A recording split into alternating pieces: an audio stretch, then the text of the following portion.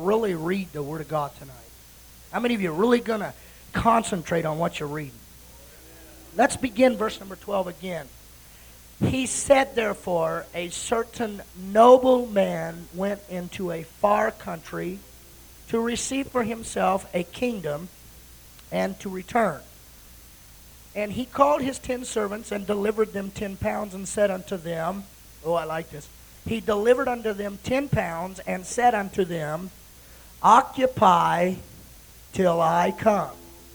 Now, I want us to look at how they occupied, because all of them occupied in different manner.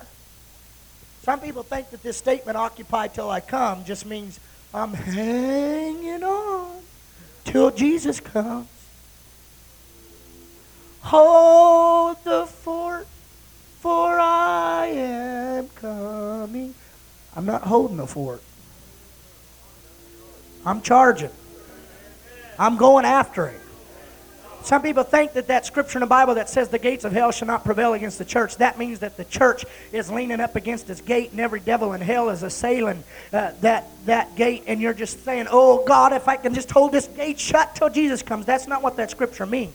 What that scripture means is that the devil has got every devil in hell up against the gates of hell, and they're saying, boy, if I can just hang on to this, those saints are about to bust this door down. There's fixing to be a revival in this city. We got to keep this door closed, folks.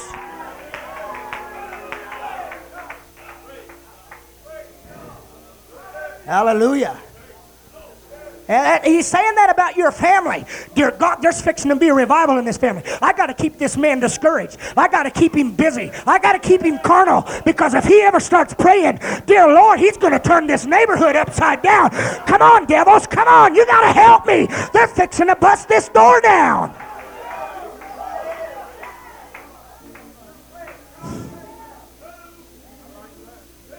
Occupy till I come. Now, I'm not going to get on this either, but that word occupy, if you look at it in the Greek, it is a military term, which means that you have seized a plot of property from the enemy, and it's up to you to hold that which you have seized from the enemy. Now, do you think that the enemy is going to sit there without a counterattack? No way. Some of you already know that when you seize that property from the enemy, that he's going to counterattack. But God is telling you to hold that territory that God has given you. I'm not going to turn there, but in Matthew chapter 11, Jesus himself said, the kingdom of heaven suffereth violence, and the violent take it by force.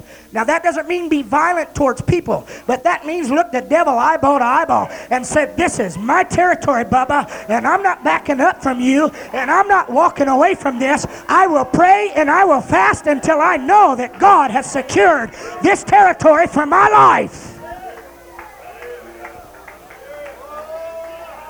Oh, God, I feel the Holy Ghost here tonight. Praise God. Occupy till I come. Verse number 14. But his citizens hated him and sent a message after him, saying, we will not have this man to reign over us. And it came to pass that when he was returned, having received the kingdom, he commanded these servants to be called unto him. Which servants? The servants that received the 10 talents. Now, there were 10 servants and there were 10 talents. So how many talents was given to each servant? 1. They all received the same proportion. Every one of them got the same proportion. Hallelujah. And he called unto him to whom he had given the money, that he might know, oh man, I want you to understand, that he might know how much every man had what? Had what? Had what? Gained by trading. I wished I could just preach on trading tonight. Somebody says, when I come to the Lord, I had to give up this, and I had to give up that. And I traded it, Bubba. I didn't give up anything. I got delivered of a whole lot of stuff. And the Lord replaced it with something that's 10 times as great. Hallelujah. Verse number 16. Then came the first, saying, Lord, thy pound hath gained 10 pounds. What is that, 1,000-fold? That's a pretty good percentage. Hallelujah. Is that right? Is it 100-fold? 100-fold? Well, that's still good. Praise God, 100%. Praise God. I want to live for God 100%. Praise God. And verse number 17, listen to what the master did to him. And he said unto him, well, thou good servant, because thou hast been faithful in a very little, have thou authority over 10 cities. Everybody wants to rule. Brother Westberg just preached for us recently, and he said, I know the best way in the world to get people to come out to peanut brittle. Just make peanut brittle on the platform, and you'll have everybody in the church. Everybody wants to be on the platform. So if you make peanut brittle on the platform, you'll get everybody in the church out to make peanut brittle.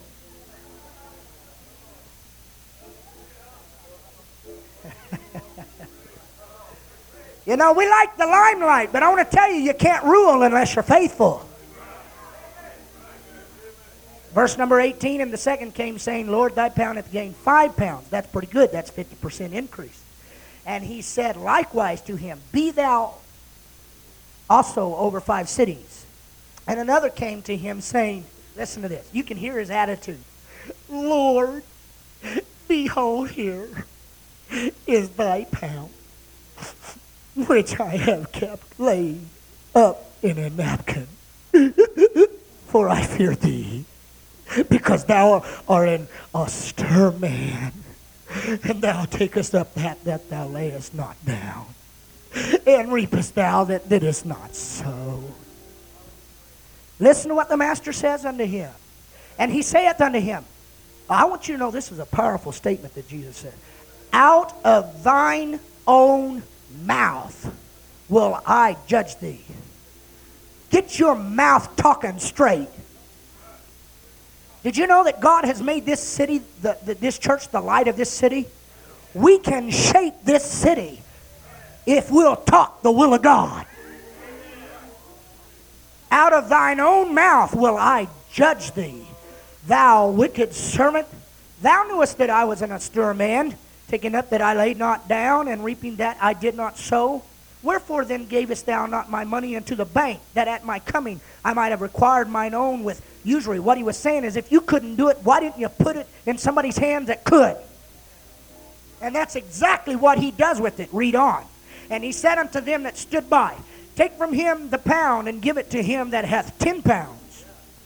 Wow, that is radical doctrine, but that is the words of Jesus Christ. That don't fit in our social gospel of today, does it? That don't fit in our welfare society today, does it? You know, everybody talks about Jesus being a welfare person. Hogwash. He is a wise steward with that he has given his church. You better get your nose back in the Bible and see what Jesus teaches. Hallelujah. And I'm not opposed to all of these social programs. I'm not preaching the social gospel tonight. I'm just relating that because you can relate, because you live in a world of socialism. Praise God. And he said unto them that stood by, take from him the pound and give it to him that hath 10 pounds. And they said unto him, Lord, he hath 10 pounds. And he said, for I say unto you that unto every one which hath shall be given, and from him that hath not, even that he hath, shall be taken away from him. Hallelujah. But those mine enemies which would not that I should reign over them, bring hither and slay them before me. Lord, I thank you for your work tonight. I pray, oh God, that you would anoint us in these next few minutes to reach and to touch the hearts of these people through the anointed word of God. Everybody said in Jesus' name. You may be seated. I want to preach to us for a little while tonight on this subject, the talent. The talent. I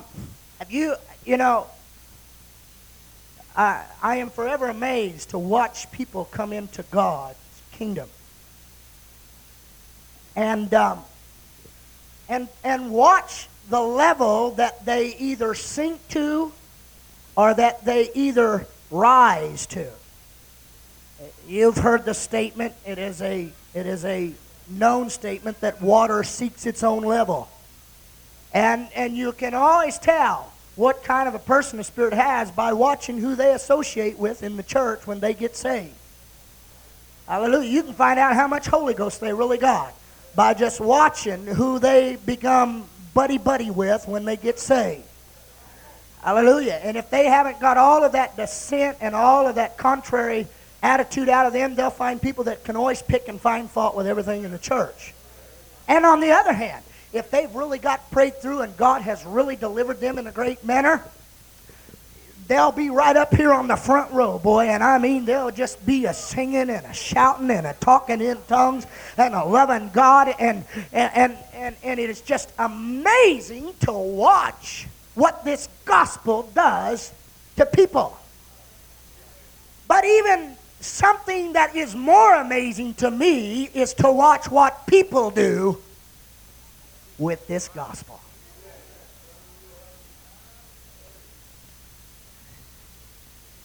I want you to know this gospel that we have is precious.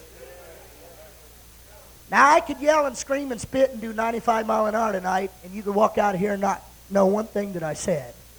Or I can slow this down and I can preach what God has laid on my heart, and maybe some of you will understand what God has given you when He has filled you with this gospel. The book of Revelations calls this the everlasting gospel. There's not going to be another gospel after this gospel. You better take advantage of this gospel while it's around here for you to take advantage of it. Hallelujah. The word gospel means the good news. What is the good news? That God sent His Son into this world. For God so loved the world that He gave His only begotten Son, that whosoever should believe in Him should not perish, but should have everlasting life. I preached on everlasting life and everlasting destruction in my church the other day. And I want to tell you something. There are so many things about this temporal life that I enjoy. I cannot imagine how great everlasting life really is going to be. You know, some people live in misery while they're in this life, but I don't. I enjoy living. I love to live. Every day that I wake up, I say, God, I thank you for this beautiful day. I thank you for the breath that I breathe. I thank you for this home that you have given me. Can you imagine what everlasting life's going to be like if you really enjoy this? You ain't seen anything yet.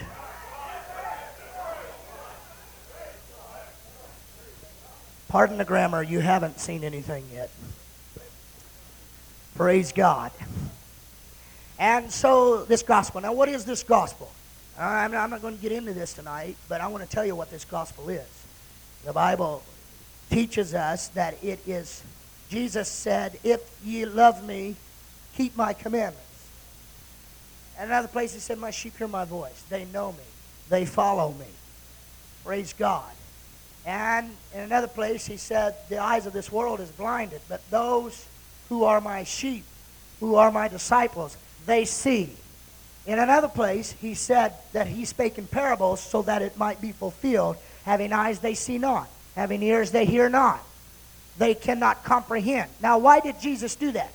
Some people think that He did that because He didn't want people to be saved. That is not the truth.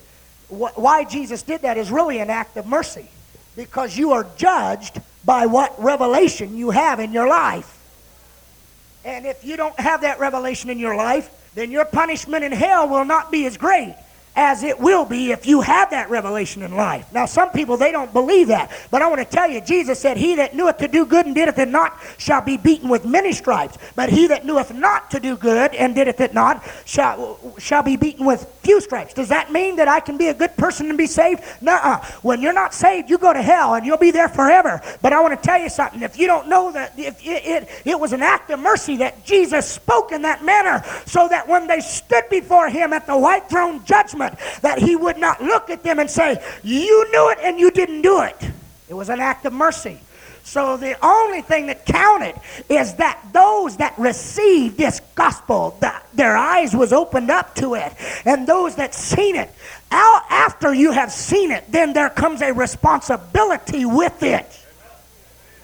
You cannot have freedom without responsibility. You cannot have enlightenment. You cannot have illumination. You cannot have revelation without responsibility. Now, the reason why I'm doing this, I'm in this so deep already, I don't know how to get out of it. Because this gospel is such a great thing, I can't explain it to you in 20 minutes. But I want you to understand what I mean when I say that revelation brings responsibility. Before we had a kidney dialysis machine, when somebody's kidneys failed, what happened? They died.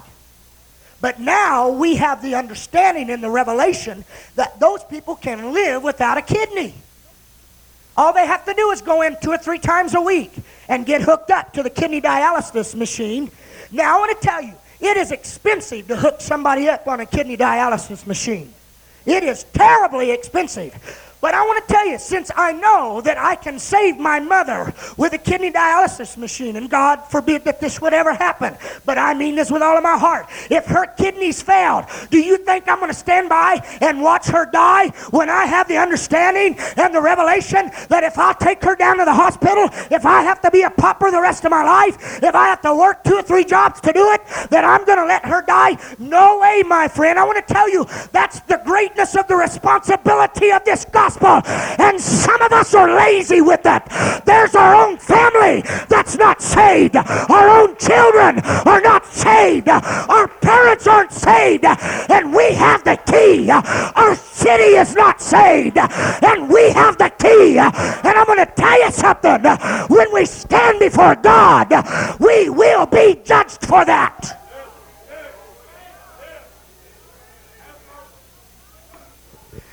I don't know about you, but I want you to understand that when I stand before God, I don't want people that are on their way to hell to look at me and say, I met you in the store and you never told me one time about this Holy Ghost. I don't want a man looking at me with tears in his eyes and saying, my wife and I were still together, but we were going to get a divorce. And you stood right by me. And I heard you talking and I knew you as a Christian. And I heard you say something about you and your wife were fixing to get a divorce. And you come into the church and God saved you. And you never told that to me. You never said. I want to tell you, the responsibility of this gospel is great upon us.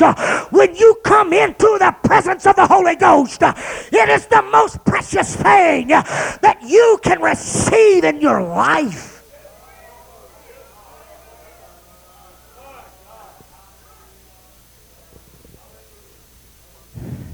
Which brings us to the next question. Why don't we tell people?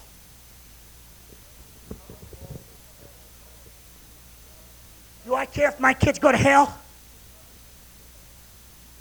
Would you sit there and watch them die of kidney poisoning? No, you wouldn't. Then how come you sit there and let them see that rot gut on a television of somebody else running around with somebody else's wife? L.A. Law. I don't have time to get into this tonight because this isn't my message. I'm going to preach on the gospel. But I just preached in California recently. I was preaching in Arroyo Grande. And I guess there is a soap opera that's called L.A. Law. A few weeks ago, there was the first public encounter of lesbianism that I know of on the soap opera L.A. Law. 2 women standing there kissing and fondling each other. And you're sitting there. And you think that you can, you know something? I'm through with playing around about this gospel. Either you got enough guts to live for Jesus Christ and get that trash out of your house, or you don't.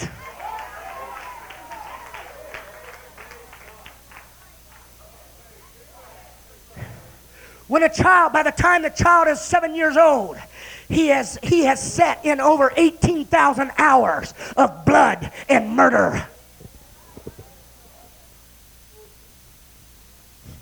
He spends more time by the time that he reaches college. He has spent an average of 42 hours a week in front of a television. That's 2 more hours than he goes to school every week. I have the answer to the societal problems of America, but I don't believe there's a politician that's got enough guts to stand up and say it. If we kick that junk out of Hollywood, I know we can't siphon it, and I'm not against the freedom of the press. I appreciate America, but I want to tell you one thing. I don't have to bring that trash into my home. My house is a temple of the living God. I am the priest of my house, and I want to keep it pure and holy before God.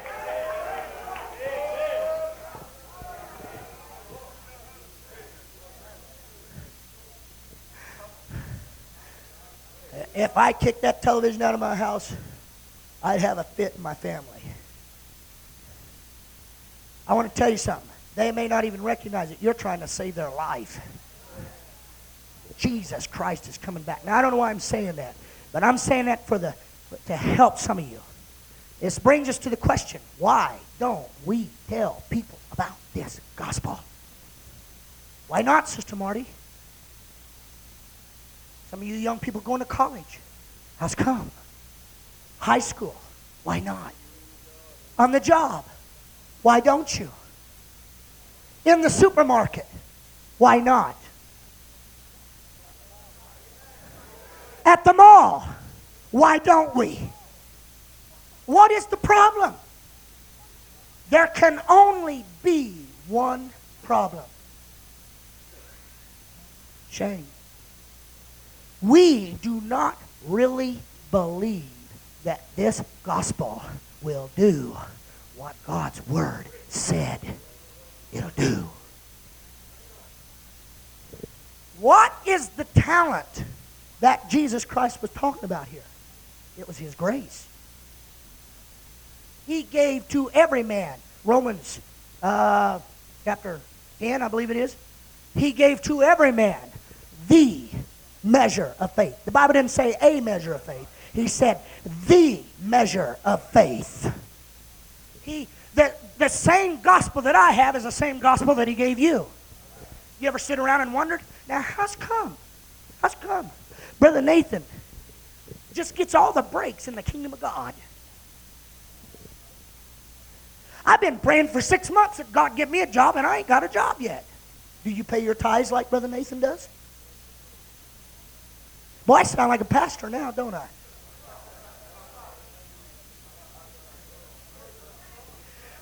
Do you pay your offering like Brother Nathan does? You know something, tithing is not really a matter of whether you have money or not. Tithing is a matter of whether you have faith in God or not. When you have problems with tithing, you're having a faith problem. You're having a faith problem. You don't really believe that God will back his word up. I want to tell you, Malachi chapter 3, verse number 8 says, will a man rob God? But ye say, wherein have we robbed thee? In tithes and offering. He said, therefore ye are cursed with a curse. You ain't ever going to get anywhere. That's one of the first things that you got to establish in your life, is that you got to tithe. You say, well, tithing went out with the law. I beg your pardon. Tithing come in under the dispensation of faith, and we are still living in the dispensation of faith. We are the lineage of Abraham, and he's the one that started it when he paid tithes to a theophany of Jesus Christ, whose name was Melchizedek, in Genesis chapter 14 and verse number 22 and verse number 14. And he said, and of all, that's Jacob in Genesis chapter 22. And blessed be the Most High God, which hath delivered thine enemies into thy hand. And he gave him tithes of all. And it was given to Jacob his son in Genesis chapter 22 and verse number 28, where he said, and this house and this stone which I've set for a pillar shall be God's house. And of all that thou shalt give me, I will surely give the tenth unto thee. Oh, it's faith. It's faith. God, you saved me. God, you picked me up. God, this is my down payment that you're going to come through on time. This is my down payment that you're not going to let me down. This is my down payment. This is the talent that I'm investing in your kingdom. I believe that you'll take it and that you'll use it and that you'll multiply it.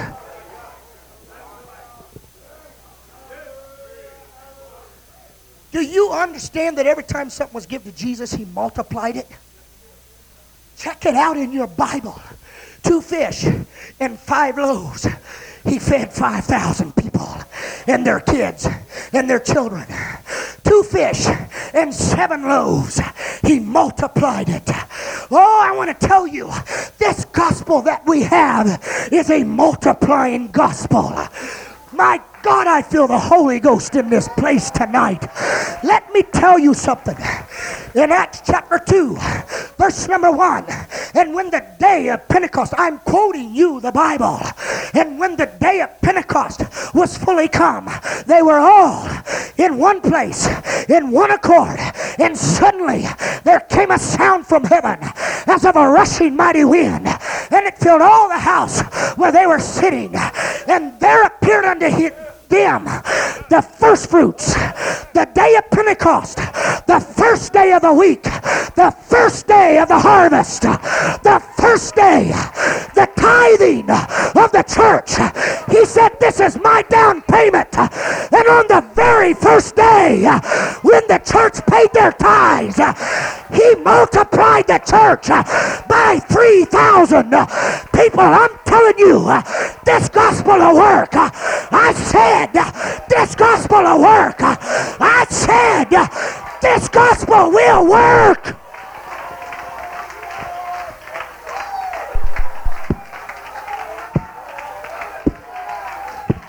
It'll work. It'll work in your life. It'll work in your life. It'll work in your life. Some of you are saying, I've tried to quit the alcohol. I've fought against this depression. All you got to do is bring your life to God and watch him multiply. Watch him. And unto him who is able to do exceedingly and abundantly above all that we can ask or think, according to the talent, the power that worketh in you.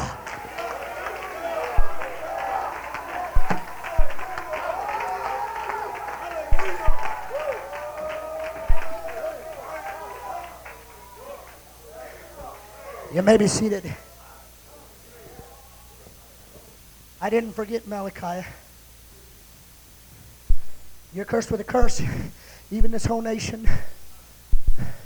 Bring ye all the tithes into the storehouse, that there may be meat in mine house. And this is what I like. The Lord said this. Read it. It's in your Bible. Malachi chapter 3, verse number 10. And prove me now herewith, saith the Lord. Put me to the test.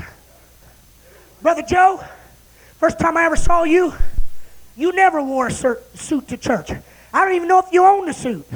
Probably when you got the Holy Ghost, you went down to Goodwill real quick and bought a suit.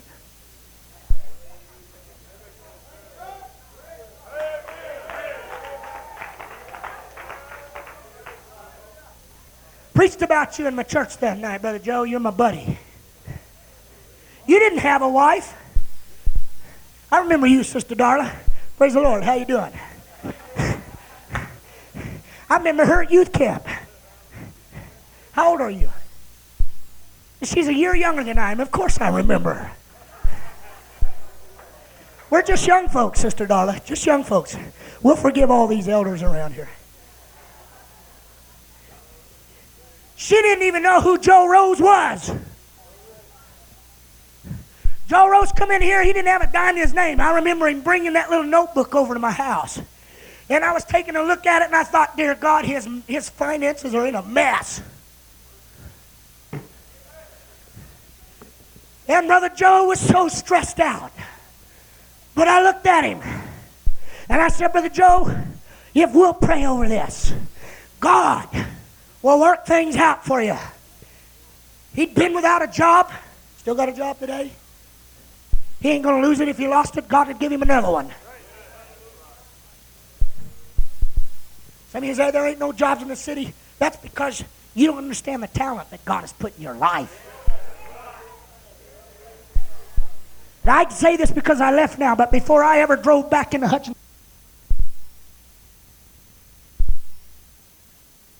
we go back to Hutchinson, Kansas. There's only 2 jobs that I want in that city, either at the Postal Service or at United Parcel Service. You all know where I worked. UPS.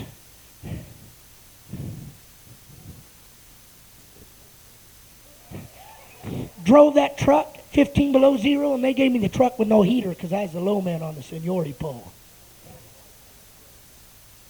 Dear God, I like to froze my tail off. But it was $11.05 an hour starting pay. I just seen where they renegotiated their contract, and it's $17 an hour. Why did you pray that? Because I felt like it was the will of God. Now, it may not be the will of God for you to work at UPS, but I want to tell you, you need to understand the grace of God. You need to understand that you're a child of God. You need to understand that God is your Father. Some of you are living beneath your privileges.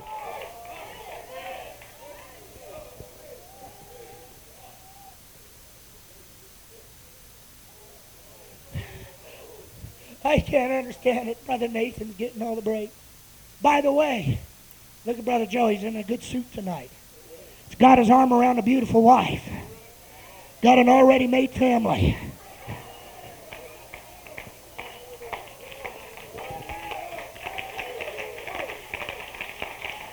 That's all right. That's how great Jesus Christ is. And that's not the only one. All of us have testimonies of how torn up and shattered our life was.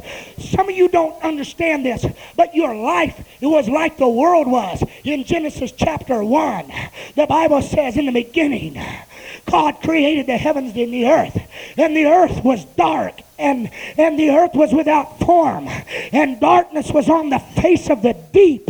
That's exactly, Brother Carricker, how my life was before I saw the light of Jesus Christ in my heart. My life was dark. It was without discipline. It was without faith. It was without hope. It was full of despair. And all of a sudden, I heard a man of God preach, "Let there be light." And there was a man sent from God whose name was John. He was not that light, but he preached about the light. I'm a John tonight. I'm telling you, this gospel is light. This gospel is light. This gospel will bring form and structure and blessing to your life.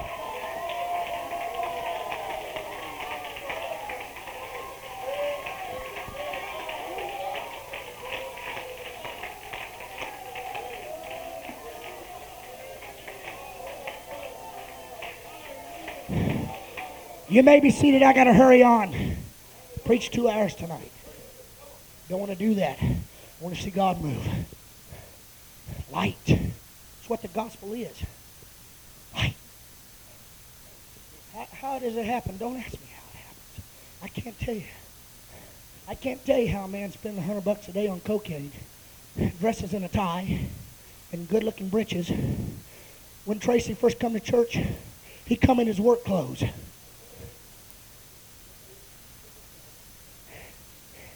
Sister Shelley, I won't talk about you.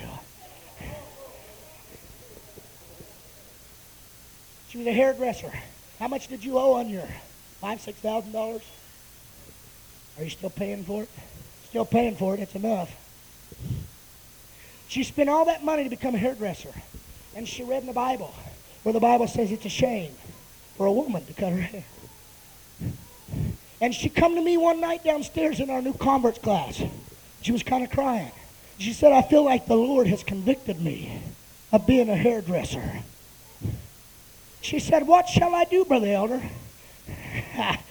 Man, when somebody owes $4,000 or whatever it was, you don't just pop off at the mouth. Say, "Well, I think you ought." It don't really matter what I think. What's important is that I lead that person into the realm of the glorious light of this gospel.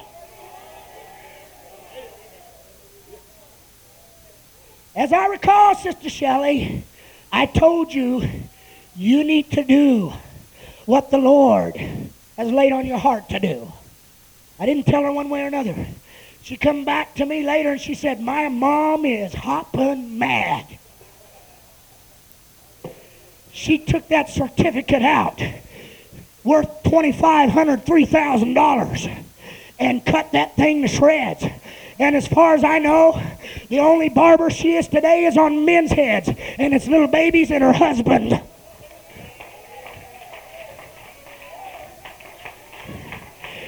And that's the best haircut I've seen on you since you've been in church. So what are you laughing about?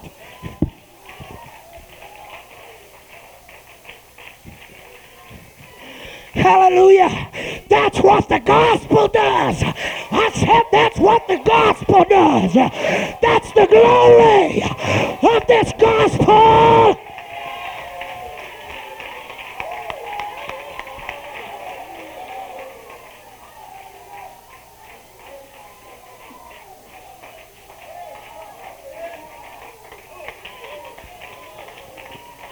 Now I want to tell you something. The gospel will do exactly what you want it to do in your life. What grace is the Lord just gives it to you, and he says, all right, here it is. What are you going to do with it? What is grace? The very word grace just simply means the unmerited or the unearned love of God. I want to say this, and then we're going to close here shortly. God is royalty. The Bible calls God holy. In the Hebrew, the word for holy really means transcendent. How many of you know what transcendent means? That means that he is beyond your ability to reach him. Is transcendent. That's God's holiness. Every one of us know that it is totally impossible for us to be holy without the help of God. That's why when somebody don't have the Holy Ghost, I don't try to make them do anything. Now the Holy Ghost may try to. We've got people in our church that are lining up and cleaning up. They don't have the Holy Ghost yet. But I want you to understand something. You don't get good to get God. You get God, and then you get good. It don't matter how clean you live. It doesn't matter how pure your life is. It doesn't matter how holy you think your conversation is. Without the Holy Ghost, your holiness is as filthy rags. You say, preacher, I've never cussed in my life. That will not get you to heaven. Preacher, I've never smoked a cigarette. You'll still go to hell and be lost forever. Preacher, I've never said a bad word or never thought a bad thought in my life. We are not saved by works. The Apostle Paul said, not by works of righteousness, which we have done, but it's by the washing of regeneration and the renewing of the Holy Ghost. I'm telling you, it means something to me to speak in tongues. It means something to me to have the Holy Ghost. It means something to me to be baptized in the name of Jesus Christ.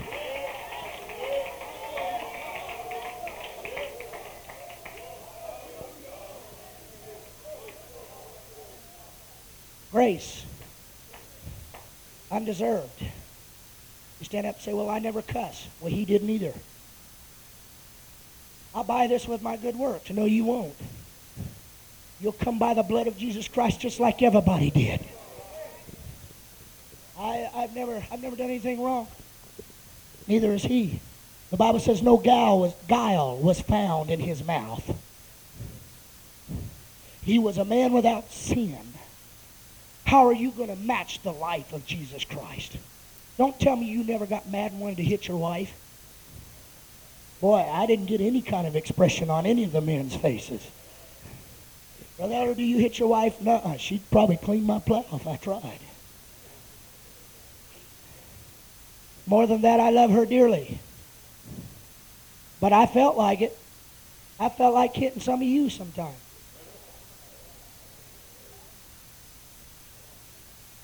Sometimes I felt like God was with Moses where he said, step aside and let me get to these people instead of it being Moses. I felt like looking at God and saying, step aside, God, I'll take care of them.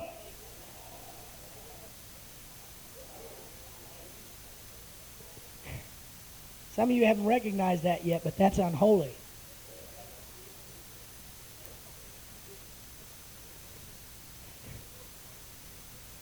You say, I've never yelled at my wife. The Bible preaches that all liars shall have their part in the lake of fire. If you never yelled at your wife, it's because you're a wimp and you're afraid of her.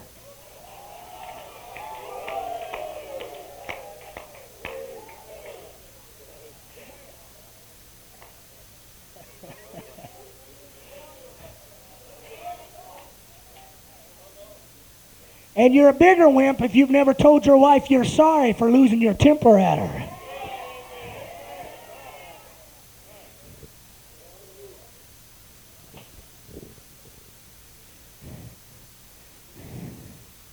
That's why I'm with you women tonight.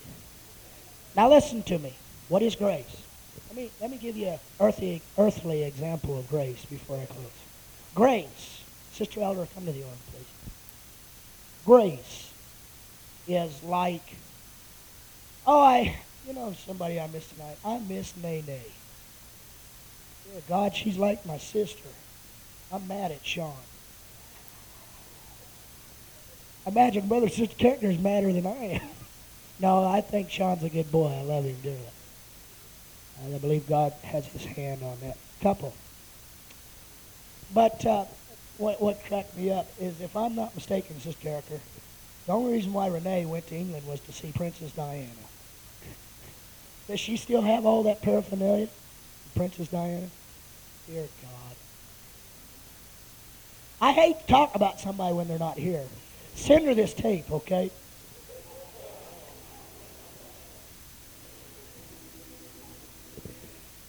But I want you to take a look at something. Did y'all get to see Princess Diana? Saw everybody but Princess Diana. That's how royalty is. You don't always get to see them when you want to. Somebody says, don't this sound hilarious? Sister Dean, go back there and call George Bush for me, and when I get done preaching, I want to go talk to George.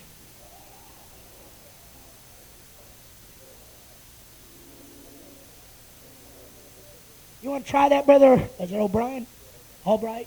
You want to try that, Brother Albright? You want to get a hold of George for me? After a while? Okay. You got ties that I don't have.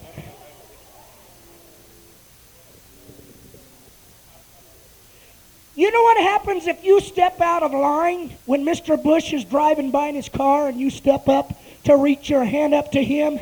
They will knock you in the neck Sunday. You step out of line and say, hey, George, pow!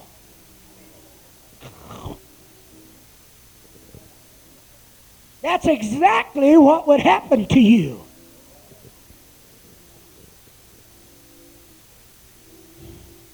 And here comes, I'm using Prince Charles and Princess Diana because they're royalty. The president and the president's wife in the United States, they're on the same plane. The closest that you'll ever get to them is to stand behind that yellow wire that they have got in front of you that sections off the corridor that they will be driving their brigade down.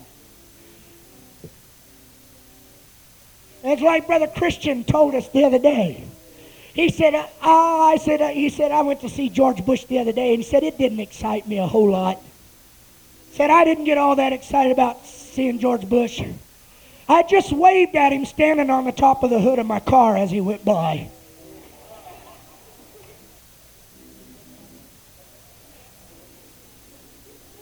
Didn't get excited about it at all, just dented the hood of my car so I could wave at him.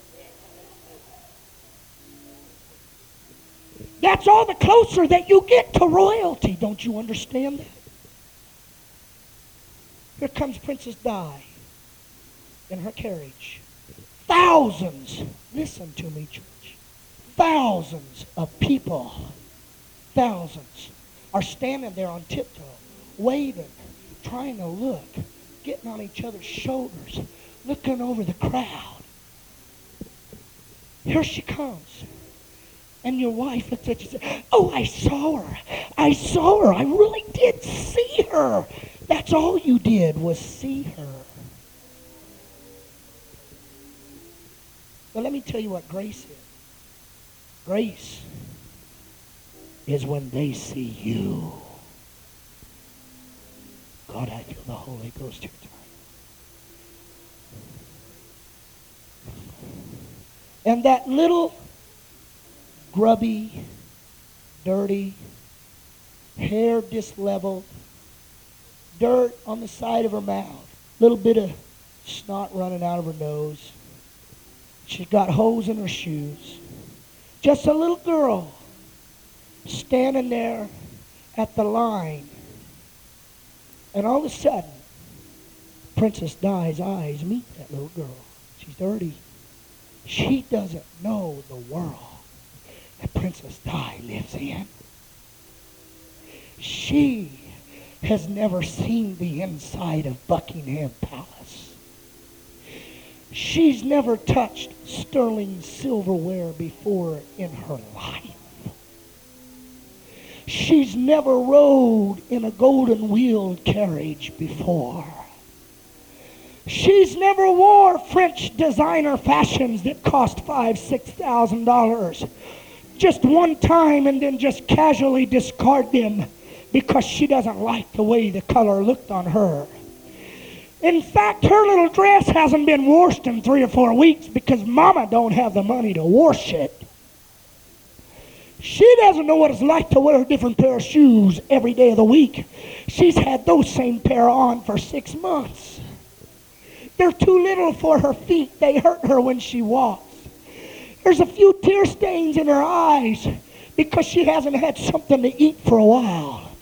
Let me tell you what grace is.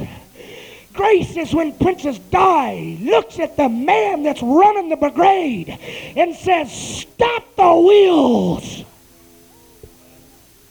And the whole procession stops. And she steps out of that carriage and walks down there to that little girl and kneels her pretty dress in the dirt and reaches out and embraces that little child and looks up and says, "Get this girl some food. Get this girl some clothes. Get this girl some medical help." I'm going to tell some of you something. You don't know what you got when you got the Holy Ghost.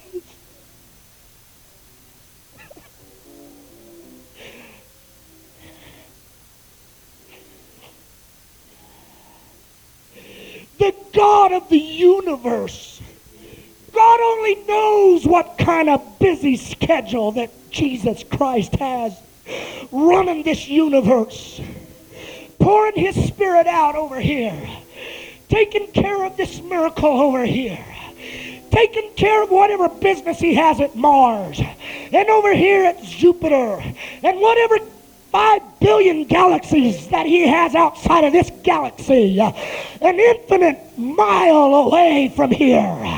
Whatever that he does, and all of a sudden, a little saint in Hutchinson, Kansas, that's been baptized with his Spirit, that's having problems with her husband or her, I'm preaching in the Holy Ghost. You're saying my husband don't want to live for God.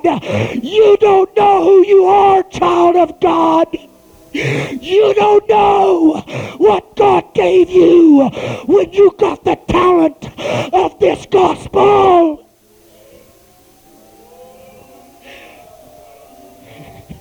My wife, she's going to leave me.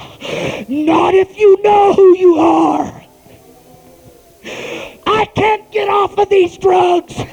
You can if you reach out and touch him. Let's stand to our feet. Some little saint, some sinner person that needs deliverance down in Hutchinson, Kansas, cries out, "Jesus, thou Son of David, have mercy on me." And God looks at the whole procession of the universe and he says, stop it all. I've got a saint down here in trouble. Sister Marcia, I've got a church to build in Garden City. And there's a preacher's wife. And there's a preacher that the devil is trying to destroy their faith and trying to discourage them. Give me some angels. I'm going to send them down there. I'm going to send them down there. I'm going to bind the spirits that want to destroy. That's what this gospel is all about.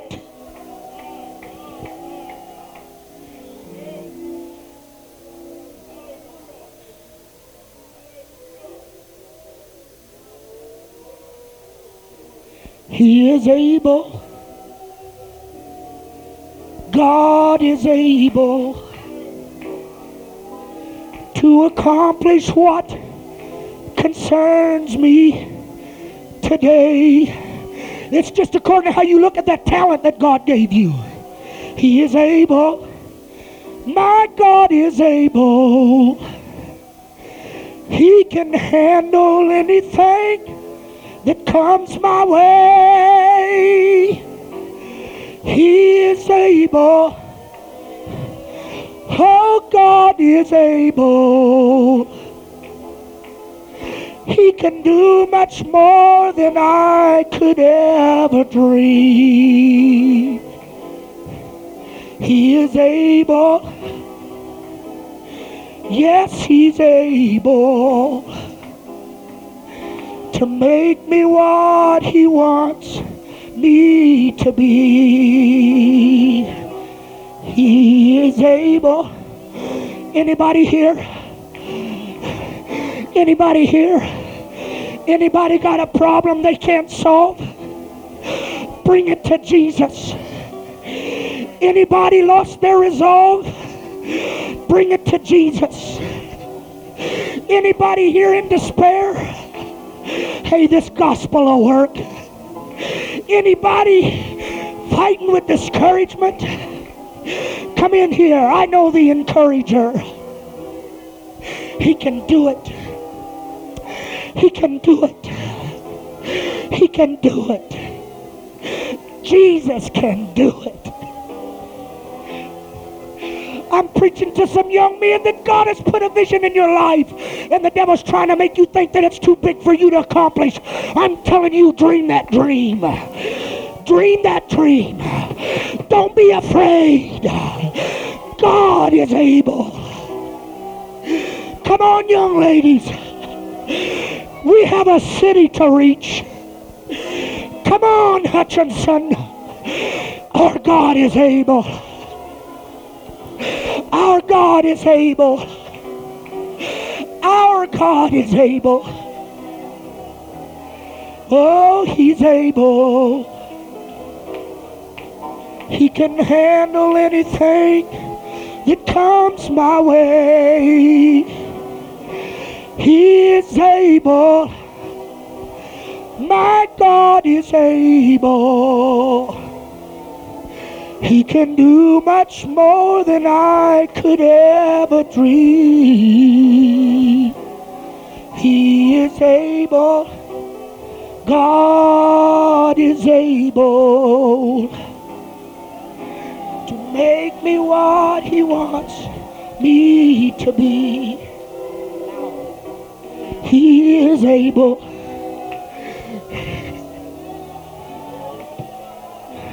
Yes. Yes. Grab that wife by the hand. Come on, sir.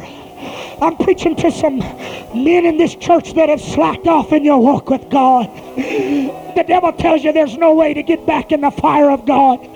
Don't you understand that's the whole process of Christian living is renewing. Renewing. Renewing. Grab that wife by the hand and say, we're going on, baby. We're going to change some things in our house. We're going to do some things for God. We're going to be what God wants us to be.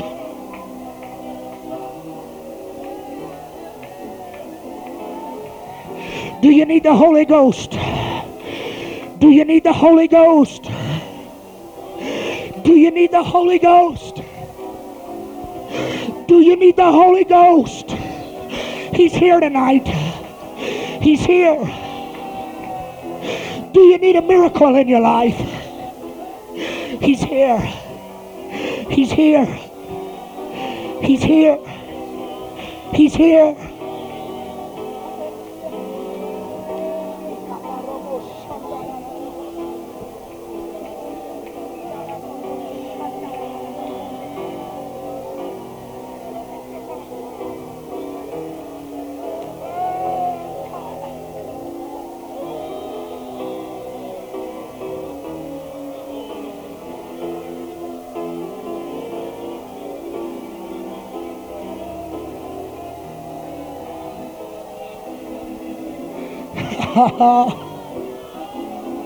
He's able.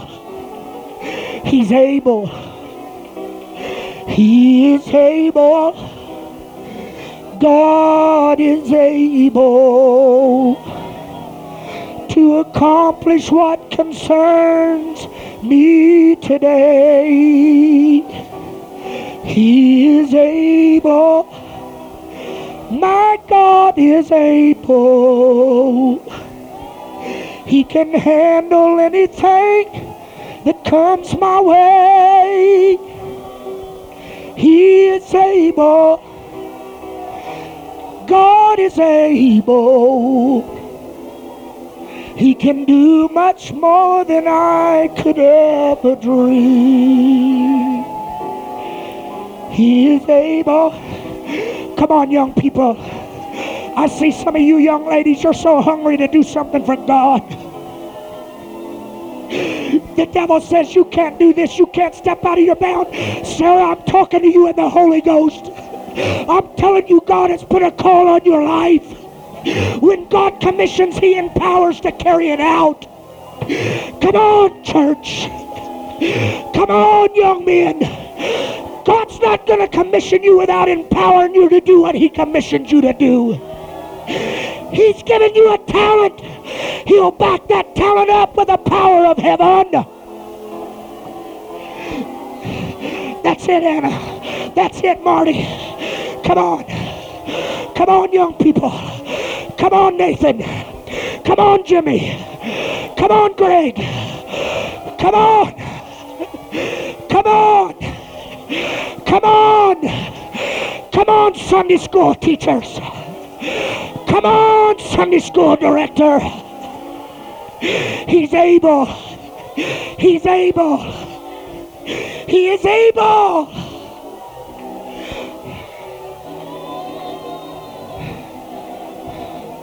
Come on. Come on, youth. Come on, mom and dad. Come on, man of the house. Come on, mother of the home. God is able. God is able. That talent will multiply. That grace, He said He giveth more grace. It'll multiply when you need it.